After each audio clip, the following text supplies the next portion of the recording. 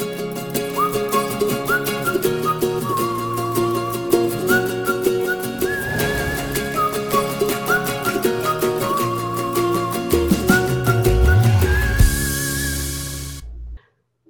to LWDG Pod Dog, the podcast that helps women train their gun dogs and become part of a supportive community. I'm Joanne Parrott, founder of the Ladies Working Dog Group, and I'm thrilled to be your host.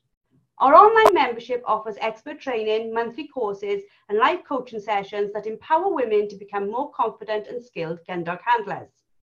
Join us as we share insights, advice, and stories to help you and your four-legged friend achieve your goals.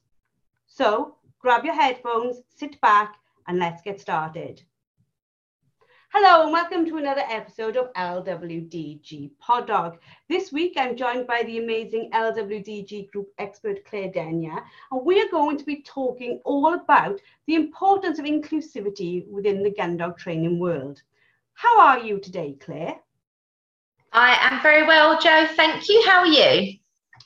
I'm really good, and I'm really looking forward to this conversation because I think it's a topic that's, I don't think it's being ignored, but I think maybe sometimes it's a conversation worth having. And that's around like the importance in gun dog training of building a community that really is for all.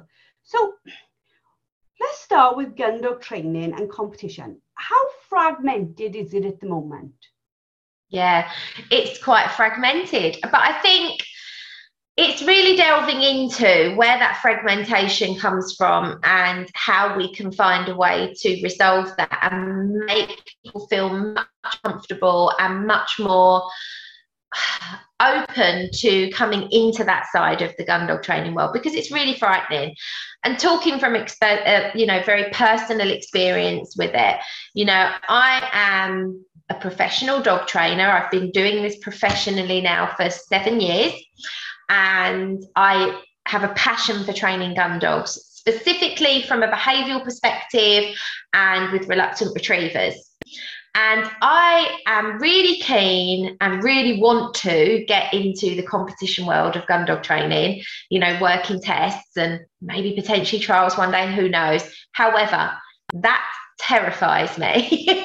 I've been so honest about this on masterclasses and on our live coaching sessions, Jo, when people ask these questions about it. And it's something I'm really, really honest about, because I know that I can train a dog, and I know that I can train a dog to work on the field, and I know I can train a dog to do the skill sets required to enter a working test. However, I find that personally very scary. I get incredibly nervous, and I do have a serious case of imposter syndrome in those situations. And I have been physically sick at working tests, and I haven't done many, let me be clear. And also I always feel there's a judgment over me because I'm a trainer. Although I can train a dog and I work with behavioural cases, I work with aggression and all of these things, I think because you're a trainer, sometimes you feel like people expect your dog to do everything absolutely perfectly and not make a mistake, and to just be able to rock up at a working test and just do your thing. But it's not that easy. And sadly, I don't think all of the gun dog community are that open, welcoming, bring in the new people. And this isn't just something I've experienced. This is something lots of people I have spoken to have experienced this. And there is such fragmentation in the gun dog world right now, and also in the dog training world, full stop. There is so many fragmentations. There's so much rivalry, and whose way is the best way and which way is the right way. And we've lost sight of why we're all doing this, and the owners, and the impact this has on the owners. That was a big opening on that, wasn't it? It's a right opening. And I always say to our members, I came into the dog training world, not the dog training world, but even the gun dog world in a really odd way. Yeah. And the whole of the LWDG built in a really odd way, because I'm not a dog trainer. And for a long time, I suppose I was completely oblivious to all the the sort of things that were going on at a trainer level, or what maybe a new person coming in was feeling, because I came into it with my dad, and my dad trained me, and my uncle trains Gundog. So I sort of lived in this little bubble where I was just like, I had these little group of people around me who were all really lovely and friendly. Like, I knew I didn't want to go into like the big Facebook groups, but I felt that was more, I didn't want to take on the keyboard warriors that live across the whole globe, not just in Gundog training. And then we built this little bubble, the Ladies Working Dog Group, where everybody's lovely to everybody. So again, I was really unaware of it. But I do see, as the years go on, as the months go on, I see people in our little bubble where they're safe, very scared to go out into the rest of the Gundog world, to take their dogs to training sessions, to take their dogs to competitions. And I think that's incredibly sad, because I think the only way new people learn not to be new people, or novices learn not to be novices, is if the rest of the world or the rest of the industry say, come on, you can do this, come on, you can do this. So to hear you as a trainer say, I'm a trainer, but I'm still crap scared to go to a working test, it shows how frightening it can be, doesn't it? Absolutely. And, you know, we always say every dog is different. Well, every handler is different as well. And some people are just not fazed by that sort of thing. Some people are not fazed by competition. In fact, some people thrive on it. Now, I've never been that way. And the only reason I ever enter competition is so that I can gauge where I'm at with my dog. Not because I'm trying to compete against other people, but because I want to improve my skills and my dog's skills. And sometimes that's one of the best or better ways, not best, but better ways of getting that feedback. However, that's all well and good if that feedback is constructive, if it's helpful, if it's kind, and if it's fair. But if you're turning up and people are rude to you, or telling you that you shouldn't be there, or that because you're a trainer, you should do this, or because you're, you know, if you think about it, if you're a first-time dog owner, you've never trained a gun dog before, okay, and you're doing really, really well, and your trainer says to you, I think you should have a go at a working test. As a trainer, I want to encourage my clients to do that, regardless of how I feel about doing that, because their dogs are good and I'm proud of them, and I want them to see how amazing they're doing and to grow in confidence. So I will encourage my clients to do things even that I hate doing myself, because they're good and their dogs are good. And I'm like, okay, maybe it's not my thing, but maybe it is theirs. So let me help them get there. So then if they go and they have a great time, that's a massive confidence boost and a big builder for them. And even if they get a placing, which when they do, I'm like, I'm more happy for them about that than I am about my own little successes. That's brilliant. But if they come back from that first experience and a judge has been rude to them, or another competitor has been rude to them or judged them, or they felt like people are talking negatively about them, that can be a massive confidence knock. And I just think that should stop. I think that's really unfair. And I think it just shouldn't be that way, because, you know, we want to, the gun dog clubs are always saying that they want to bring fresh people in and they want people to join the clubs and come and participate in things. But then that experience needs to be good, right? You know, when a client comes to train with me, I don't care what level their dog is. I want their experience to be good. And I want them to come along and think, I've learned a lot and I feel confident in myself. And I don't see why that should be any different for the first time you enter a working test or anything like that. I absolutely agree in everything you just said. And I think it's really important to build an inclusive community. Now, there are people who are listening to this, and I'm sure there's men listening to this and say, what the hell are you on about, Joe? You run a ladies working dog group. We exclude men, right? And I take that on board.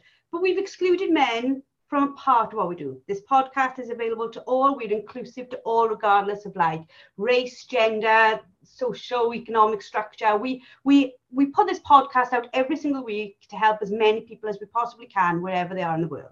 We have our Hartman's Handler course. It's there for everybody, men, women, everyone can do it. We're trying to help. There's this one part of what we do where we are exclusive, But that exclusivity has literally been set up to keep the environment safe from a very small minority of men who are aggressive to women in the working dog world. So a few spoil it for the whole, but in order to keep our environment safe, that's what we need to do, and that's what we always will do. But do you think that what people see when they step outside of our bubble is not just men who are maybe mean to them by their dogs, it's other women as well? And do you think this whole like judging people, especially when they knew, it needs to stop, because you're cutting off new growth right to the very root? Yeah, no, I 100% agree. And it's not just men. And I know some, okay, obviously my husband being one very lovely man in the Gundog training world. But I know hundreds of men in the Gundog community and dog training community that are adorable and wonderful and supportive. But you're right, there are a few that aren't. But equally, there are women that are not. And I'm going to just throw this in there, Joe, just into the mix. But equally, you have got the different, and I don't want to get into this because this is what this podcast is about, but we have to recognize it as an issue. You've got the different training groups, let's just say at the moment, that quite frankly, at the minute, there's a war going in the dog training world, you know, between whether you're positive only or force free, or the balanced training community, or whether you're Lima or whether you're Prama, or, well, I just hate labels, full stop. I know what my methodology is. But these people are being very, very cruel to one another. So if you look at the force free trainers or the positive only people that are promoting never putting pressure on, or never correcting, or never using punishment on a dog, but they're quite openly being very rude and horrible and dismissive to people, that doesn't really fit, does it? And but I'm not just saying it's them, I'm saying all the groups. When did we stop caring about what was best for the dog and for the owner, and, you know, focus on our way is the only way? And that's the problem. The problem is when people are saying my way is the only way. We all have a right to have our own ethos that we're comfortable with, to work with training methods that we're comfortable with, and work for the dog and handler that we're working with individually. But I don't think anyone has a right to be cruel to other people as well as not be cruel to dogs. I think that should just be the way that it is. And whether we're talking about working tests, or whether we're talking about differences of opinion in training methods, and whether we're talking about whatever the groups, like you said, whether it's men or women, when did we stop just thinking and caring about the community as a whole and work together? I have dozens of dog trainers and gun dog trainers train their dogs with me, and I welcome them and I don't judge them on that. I make sure they're very clear on my ethos and my training methodology. I think that's the right word, methodology. I may have made that up. But I welcome them, and I'm always keen to hear what they have to say about stuff, because we're all learning every day. I've really babbled, Joe. No, you've not babbled. And like, you know, we have this huge ethos, train the dog in front of you. It's like, if everybody, well, if I had £1 for every single like email I get saying what methodology do you teach in the group, I'm like, I don't teach anything, and we teach train the dog in front of you, because what will suit this dog will not suit this dog, will not suit this dog.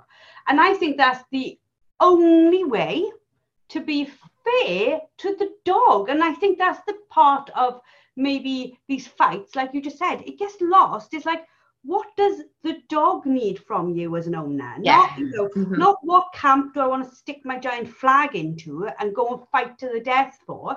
And I suppose I get frustrated in it all, because we are really lucky in our community to see many different types of trainers from many different places around the world pretty much all get on the same thing. And even if they don't agree with each other, they might not agree, but then they don't get that into a nasty, argumentative, keyboard worrying war. It's just scroll on. If you don't like it, scroll on, let other people still have an opinion. Because what you might not agree with today, in 6 months' time with a new dog, you might have to agree with it because that dog needs exactly that from you. I think all this backbiting just makes us look nasty. It does. It makes us look nasty, and it filters through into what the handlers see, and it filters through into people wanting to do more things with their dog because, I would absolutely hate it, if you got to a point where it was like, well, I train with a full. Can you imagine if handlers walked around saying, I train with a force-free trainer who only does this, and then another handler says, I train with a balanced trainer who does this, and another person says and it's like, what does that all even mean? I mean, really, what does that all even mean?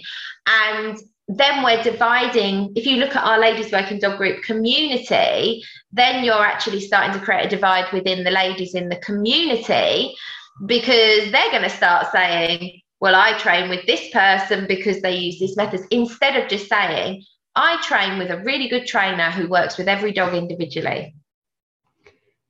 There's even sometimes, I think, a divide on, it's not just like the things that we would naturally have a classification for, like men, women, age, all those things, but it's even down to when we separate on skill level.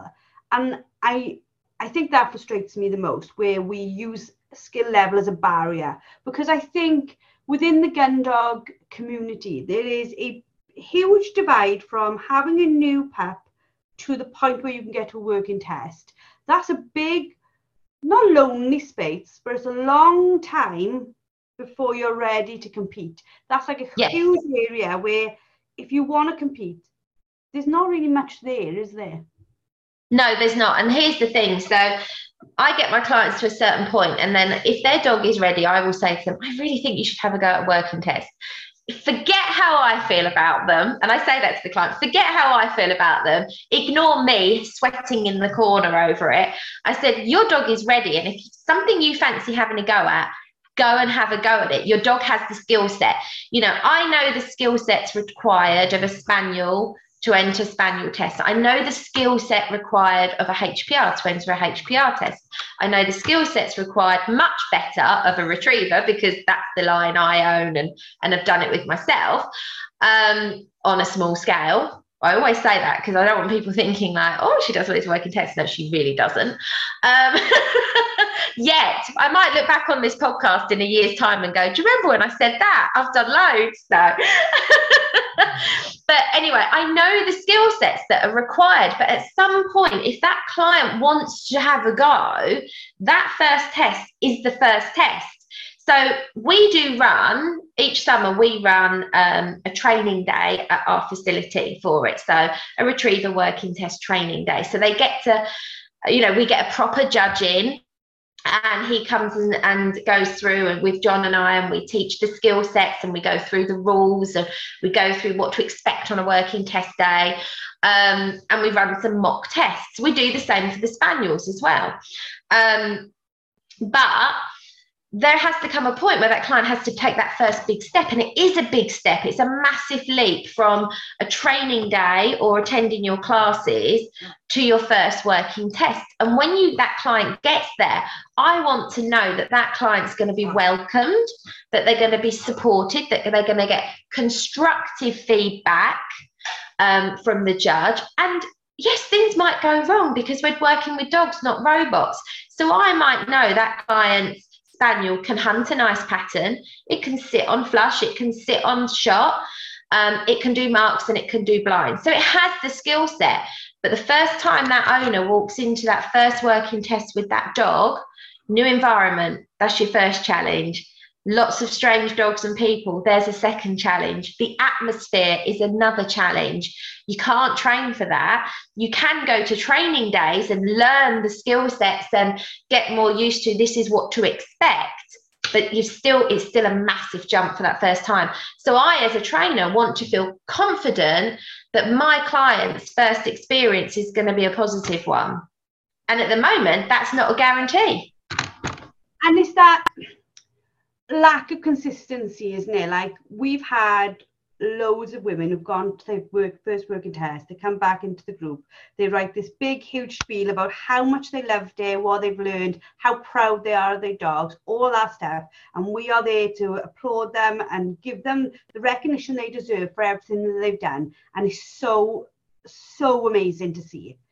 And then you get these ones where that just hasn't been that experience for them. You think you've got one side of the coin who are getting to see the Gundog world in one way and loving every minute of it. And then you've got others who are getting to see an underside, an underbelly that's just not fun. And then they get pushed away. That's what we've got to stop, isn't it? We've got to keep on recognizing the stuff that's being done really, really well and really, really supporting people, and maybe discourage on an industry-wide level those who are mean, who don't encourage newcomers. It just shouldn't be the case in this day and age that people get treated like that. You know, and I had 2 of my clients attend their very first spaniel test last weekend. I wrote a big post. So I didn't care that, so I had 3 clients last weekend all attend working tests with their dogs. For 2 of them, it was their first ever working test. For one of them, she's done working tests before, but not with that dog. And it was a while back. So I don't think she's done loads very recently, but it was a young dog taken in. One went to one test. It was a retriever test, had the best day, had great feedback. And then the 2 that went to another test, they sadly had sad stories to tell me about how they were spoken to by people.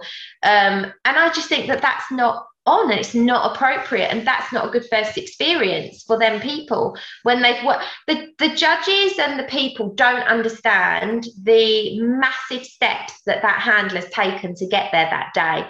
Maybe the behavioural problems they've overcome with their dog, that maybe their dog didn't have a recall 6 months ago and now it can, you know, work on a shoot. You know, there's so many things. They shouldn't just be of course it's a working test, they're going to be judged on the technique in that moment, but that's all they should be judged on, not on whether or not your dog's ready or whether or not your dog is, you know, got what it takes. That's just unnecessary, mean feedback.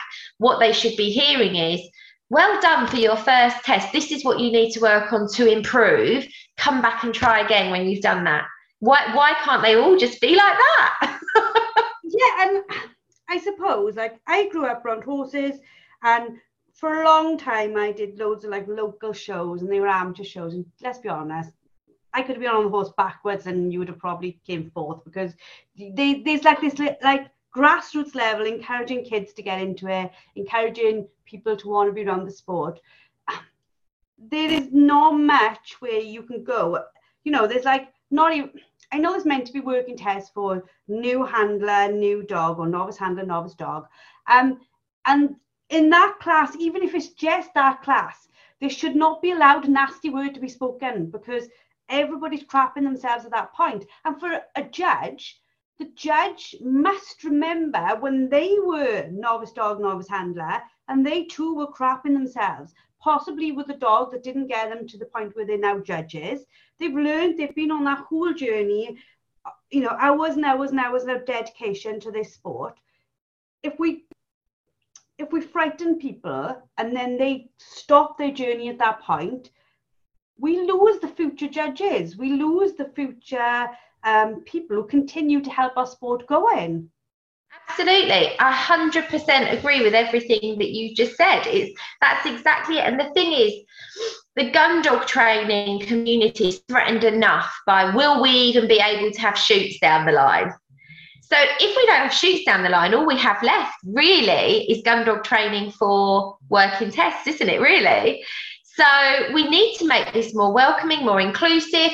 You know, the thing is, I am not a pro at that side of things, but I have experienced being on that side of it a few times, a couple of times with Indy when she was younger, you know, once we'd overcome her being gun shy. And that's the thing, when I think back to that first working test, and this is an example of it. I mean, it was many years ago. She's 11 now. She must have been about 2.5 at the time, maybe 3. And she had overcome being gun shy, fearful of dogs and people. And so for me, getting to a working test, even being in a position of having her there where there was going to be shot on other people and other dogs was a big deal, a big deal. And it was only a charity test, and we did well. We did okay. We didn't come first or anything like that. It was just a charity test, and we did okay. But for me, the achievement to get there, and I was watching these other dogs that were like, you know, clearly, you know, really good. And I was like, that's so cool. That's so cool. And I take my hat off to people that train their dogs. You know, back then I looked at that and went, wow, you know. But I had a great day, but I had overcome and achieved a lot just to even get myself to the point of being able to attend that day. And I did then do 2 more working tests. I think in total with India, I did 4, which isn't a lot. And then Rose, my youngest, she's obviously very young. Well, she's just turned 4 now. And I've done, I think, 4 with her. So I don't have loads of experience in this because I find it terrifying. But I have got better with Rose than I was with Indy at dealing with my nerves and dealing with things. And Rose is doing well, and we've come away with some good scores. We've made mistakes. We haven't had a placing yet, you know, and I'm okay with that. But as a trainer, I know that I feel a lot of pressure to do okay because I'm a trainer, but I've had to really remold how I think, because my job as a trainer is to help people achieve with their dogs. Whether or not I'm competing is a little bit irrelevant in the way I see it. If other people want me to help them get there, that's cool. But I don't feel like I have to prove myself. But when I get in that situation, because of the attitudes of other people, I do feel like I have to prove something. And that's where the pressure comes in. And like, if I look back, Dad did loads of tests and trials, and I used to see what he was like coming back. And if he'd been judged fairly, he would come home, and whether he'd been placed or not, he was always chilled with it. If he felt that the judge had been fair with him and had given him positive feedback, or just said, you know, this is what you need to work on, right, or whatever, he was always happy. If he came back and they had not been fair, or they'd said things that maybe shouldn't have been said, he used to be so cross. Now, looking back, I witnessed that before I was even part of this sport. I've never been in any rush to go do a test myself from watching what my father was like coming back. So when people come back and they've been treated unfairly, they tell other people that's the nature of life. And then how many others don't come forward, don't join gun dog clubs, don't get involved because they've seen people get hurt by it. And we've got to be clear on this when we're talking about it. The majority of people have a fabulous time and really enjoy it. We've just got to stop this negative vibe, whether it's around tests or competitions or training, where people are like sniping at others, because not only does it affect the people they're sniping at, it affects all of us in a negative way. Absolutely. And, you know, for me, I would love to see trainers and gun dog trainers of all different backgrounds and even of all different, you know, mythology. I can't say it now at all. Yeah, that one. All work together for the better, for the good of the dog and the owner, and for the sport and for the industry, you know, to see that. But we have to always put first what's right for the dog, what gets the best result for the dog, you know, to not be closed-minded to that. And what's going to give our future of this industry a really fighting chance to welcoming new younger people into the sport and into the industry is just so important, so important. Well, I think we've ranted about this in a needed way. Like, we don't love to rant, in fact, and we dislike it. But I think sometimes our platform allows us to just pull into light the fact that people can't continue to behave in the way they're doing, and just to encourage our listeners to take action within their own communities to keep on making it more inclusive, making it more welcoming all the time, especially in light of the fact of, for example, in Crufts, a Gundog breed has won a second year. We will see, without doubt, more people with those puppies. So do we choose the high road, which we should choose, which is, okay, they've ended up with a Gundog, let's help them because they're going to need that help? Or should we have a really bad attitude towards them because they shouldn't have had that Gundog in the first place? We've got to always go to the higher ground, haven't we? People with Cocker Spaniels who had no clue. We need to all stand up and say, it doesn't matter, let's get you training, let's get you sorted. You didn't know what you were getting, but you've got him, you love him, let's sort that out. With the legatos, with the other dogs that are going to come from it every single year, from every different thing. The next film that comes out with a Gundog breed in it, every person will want one. We have to just say, it is what it is, let's help them, not it is what it is, let's condemn them. Yeah, let's be a community of trainers, of educators, of supporters who are there to help owners achieve the best things they possibly can with their dogs, behaviourally, training wise, and achieve their goals. That is what we as trainers and as a community strive to do. And when I look at the Ladies Working Dog Group, we're striving for that all the time. We don't allow people to be rude to other people on the conversations. We monitor that, we make sure people are being fair, that they're being constructive and helpful. And I think more of that is what's needed generally in the whole dog training world, and especially in the dog training community, gun dog training community. Let's all really support one another and come together and do what's best and right for the dogs and owners. Absolutely agreeing with you on this, Claire. And the reality would be, if we have that mentality across the industry, the people we affect will be the people who will support us in the future when we face, should there be shooting, should there be gun dogs hunting on land. The more people we support, the more people we have in our corner as and when it's needed. The time for sort of being exclusive to only those with the right dog, with the right face, with the right clothing, the right fit, that needs to go and be replaced with this idea of gun dog training is for all, regardless of background. Yeah, nailed it. Well, thank you very much for another powerful podcast. I love having these chats with you. I hope that the listeners have enjoyed it too.